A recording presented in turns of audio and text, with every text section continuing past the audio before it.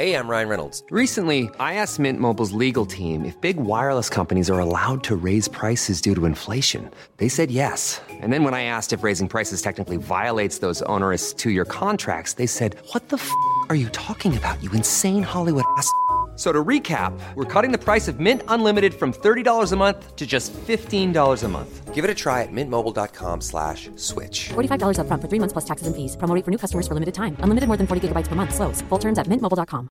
If you thought the only way to get a more defined jawline with natural-looking results was through surgery, think again. Juvederm Volux XC is a non-surgical injectable gel filler that improves moderate to severe loss of jawline definition and can help you achieve natural-looking results with little downtime. Even better, this improved definition lasts up to 1 year with optimal treatment. No maintenance required. Improve jawline definition for a smooth, sculpted look with Juvederm Volux XC. For important safety information and to find a licensed specialist, visit Juvederm.com. That's JUVEDERM.com. Not for people with severe allergic reactions, allergies to lidocaine, or the proteins used in Juvederm. Common side effects include injection site redness, swelling, pain, tenderness, firmness, lumps, bumps, bruising, discoloration, or itching. There's a risk of unintentional injection into a blood vessel, which can cause vision abnormalities, blindness, stroke, temporary scabs, or scarring. Talk to a licensed specialist to find out if it's right for you.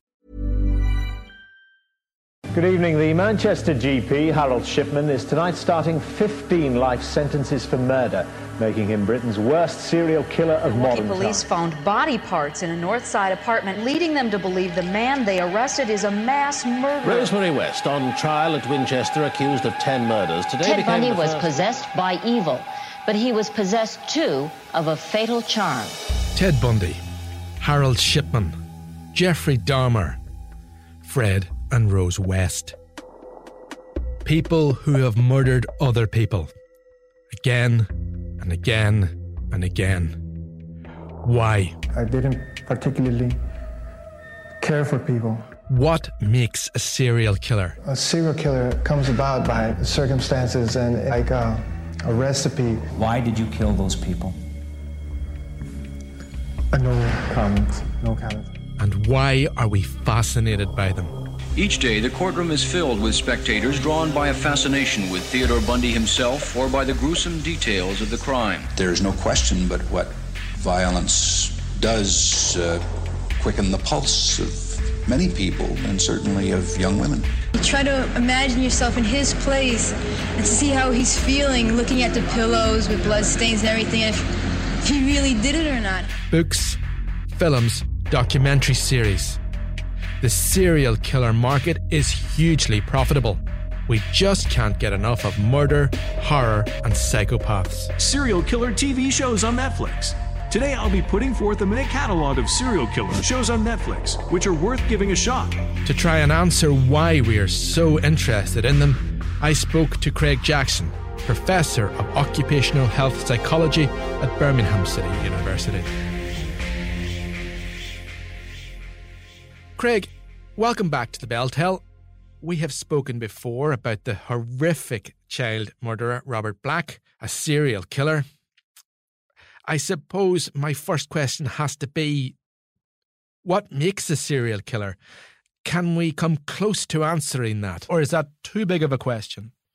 No, it's a good question. I think one of the things we need to remember is that not all serial killers are killing for the same reasons. And we tend to think of serial killers as being this generic psychopathic individual who kills a particular type of victim when there may be a moon in the third quarter or when it's the third Wednesday of the month, and that they have patterns and that they're only killing for one reason.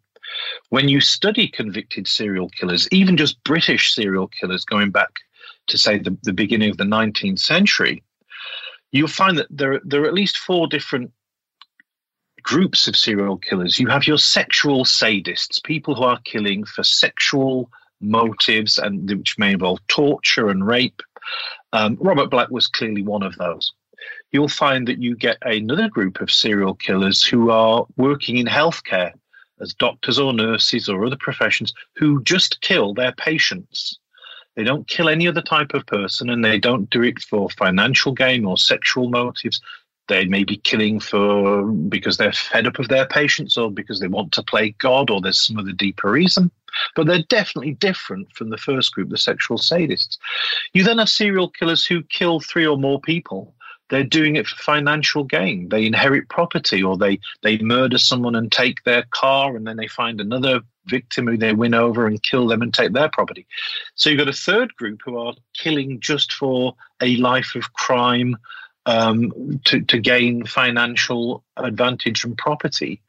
And then you've got other groups of serial killers who it's thought are doing it for thrills, who do it for kicks, who aren't getting any sexual motive, who aren't doing it for so-called control or power, but they're doing it because impulsively it feels good.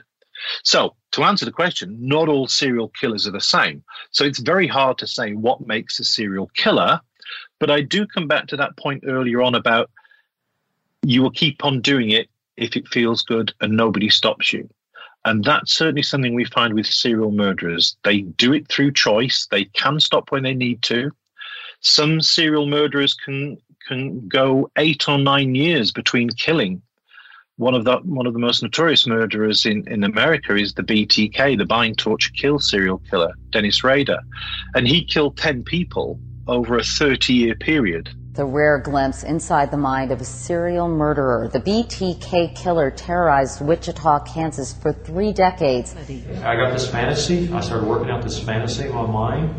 And once that person become a fantasy, I could just loop it over. I'd lay in bed at night thinking about this person, the events and how it's going to happen, and it became a real, almost like a picture show. You know, I wanted to go ahead and produce it, direct it, and go through with it, no matter what the costs were. And there was up to 7 or 8 years between some of his kills, because he was married with children, and he had a job and a career, and he was big in his local church. So he had other things going on in his life, and he had to compartmentalize being a dad, being an employee, being a husband, being a serial murderer.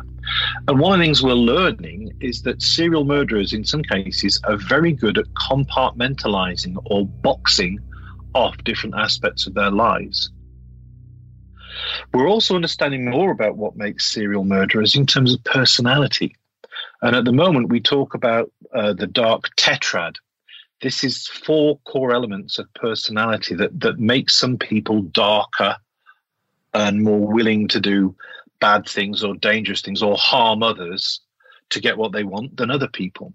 So research is really looking at the dark tetrad personality, but there are limits to this. To give you an example, a few years ago, it was common knowledge or common belief rather, that the McDonald triad could explain what made a serial killer. And the McDonald triad is basically this idea that if you have a young person and he tortures animals or he's unkind to animals, that he starts fires and he's an arsonist, and he also wets the bed beyond 8 or 12 years, if those 3 things are in that young person's life, then it's highly likely that he may go on to some kind of violent crime or violent offending.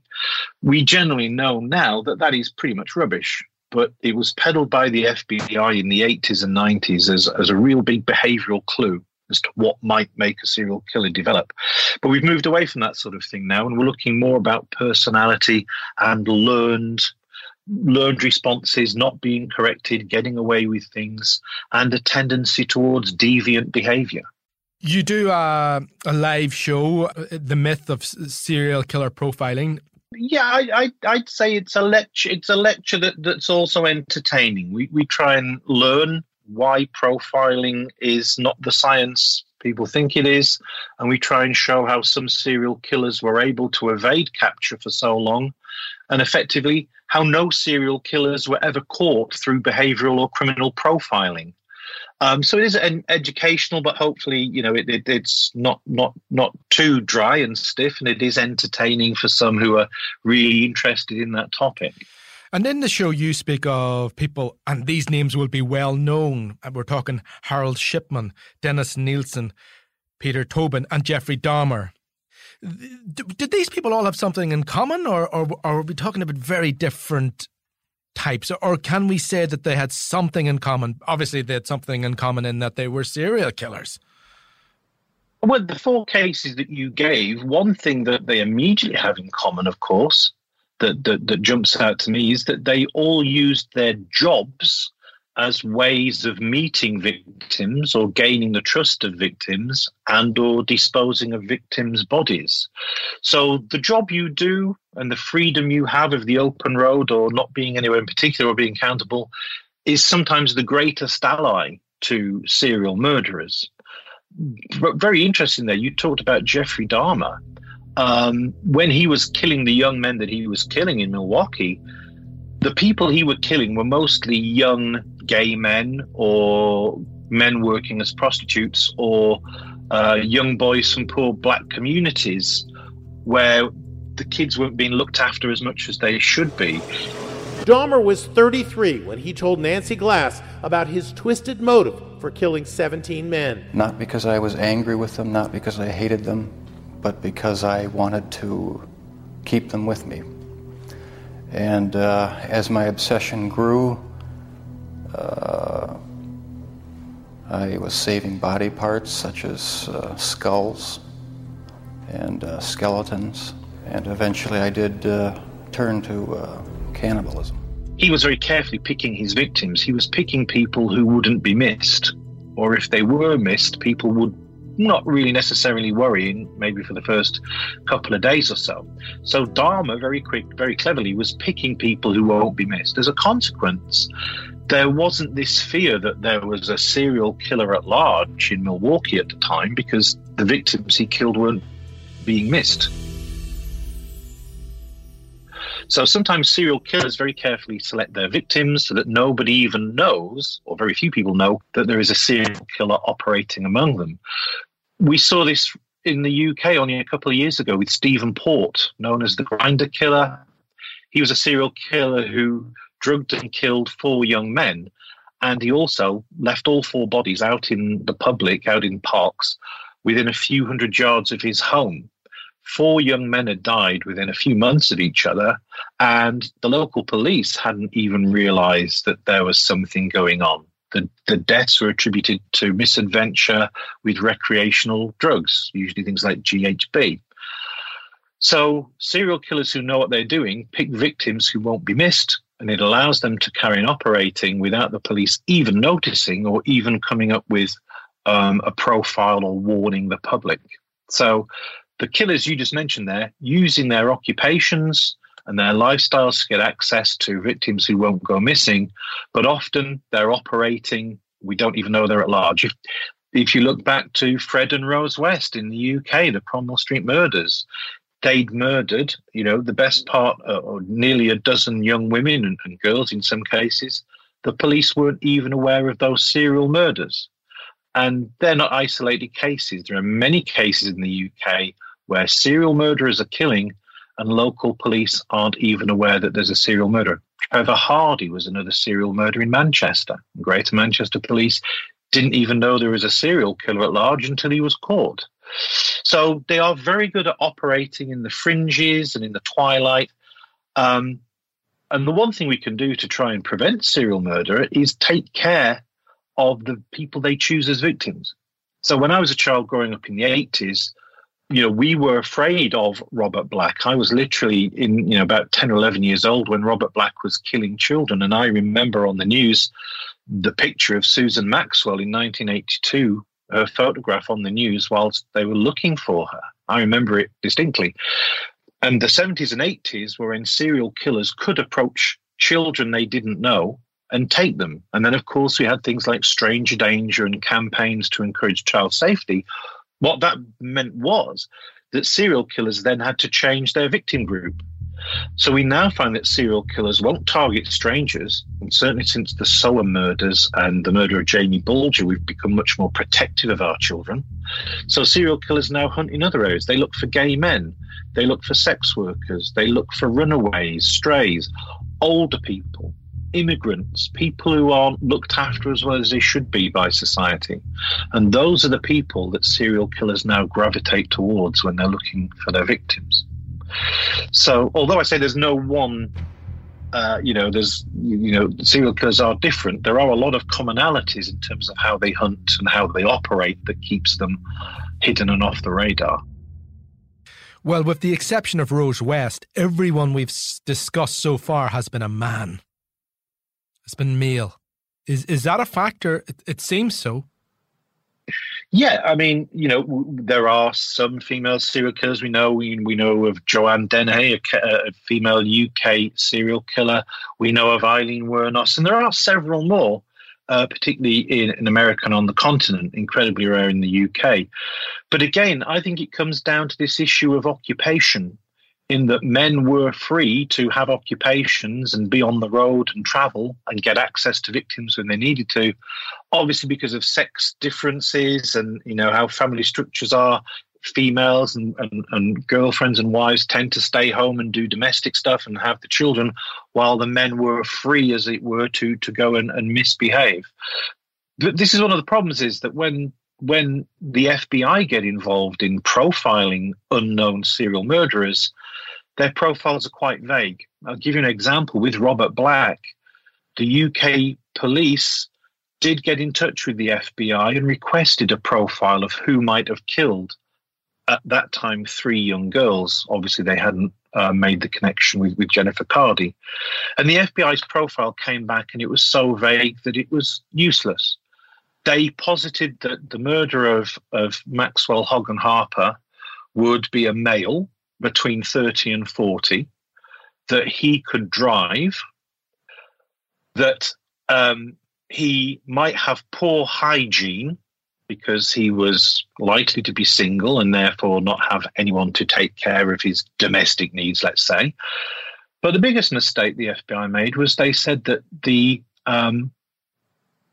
serial murderer, whoever it was, would have not had any serious sexual allegations or convictions in his background.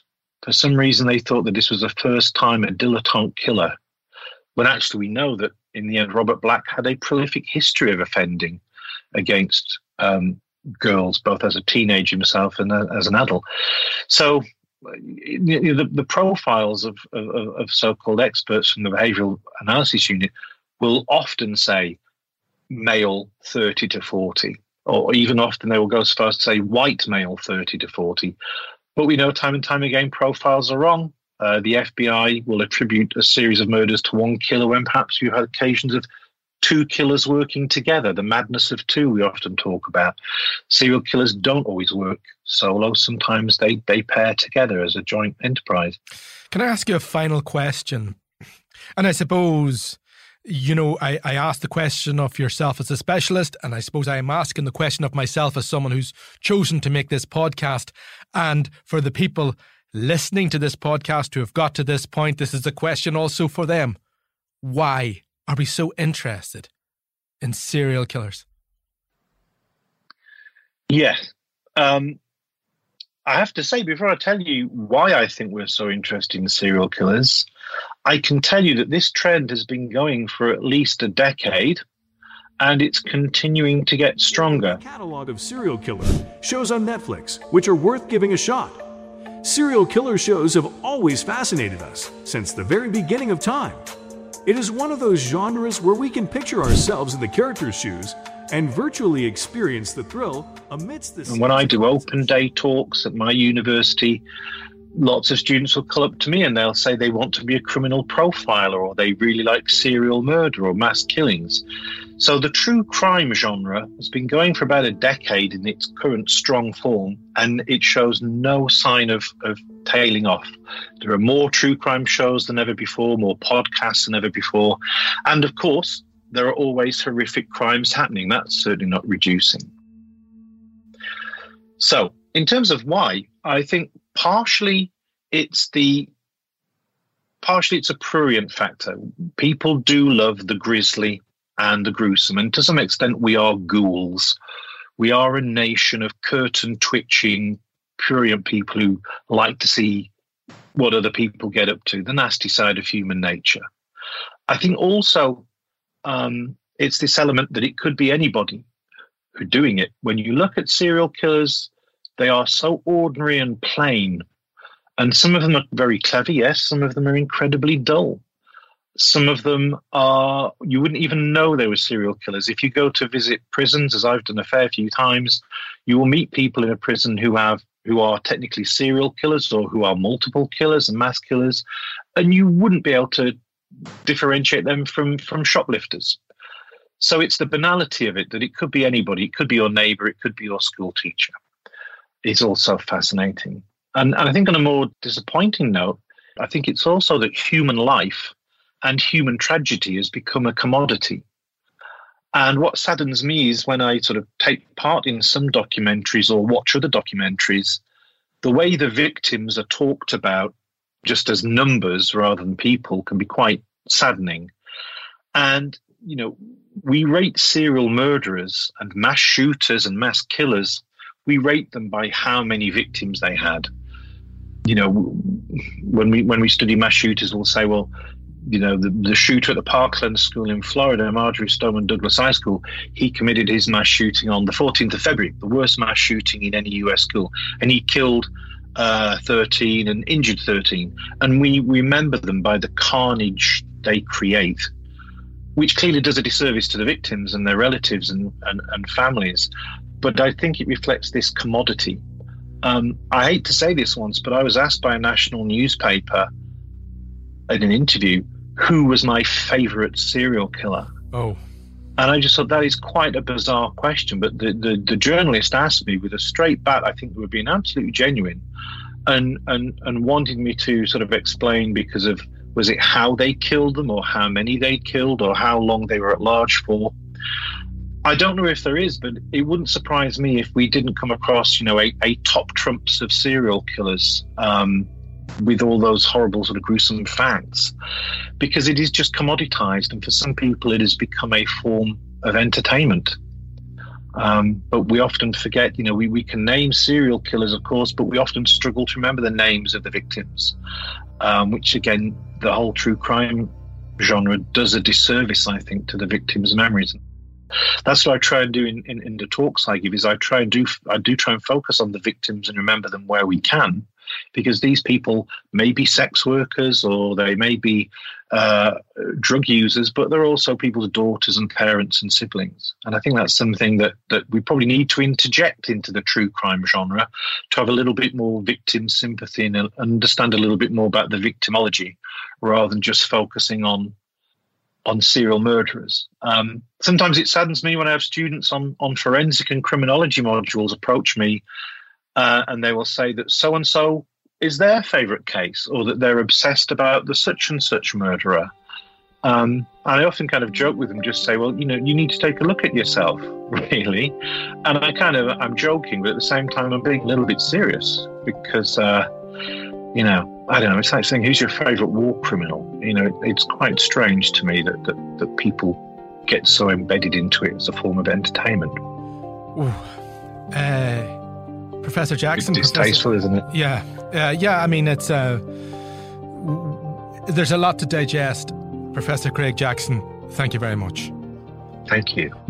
This episode of The BelTel has been produced by myself, Kieran Dunbar. The sound design was by Graham Davidson. The clips were from Inside Edition, Fox 6, CBS, NBC, ITN, and Film Maniac.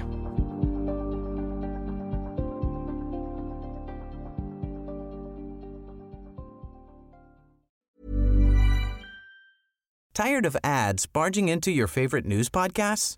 Good news. Ad-free listening is available on Amazon Music for all the music plus top podcasts included with your Prime membership. Stay up to date on everything newsworthy by downloading the Amazon Music app for free, or go to amazon.com/news ad free. That's amazon.com/news ad free to catch up on the latest episodes without the ads.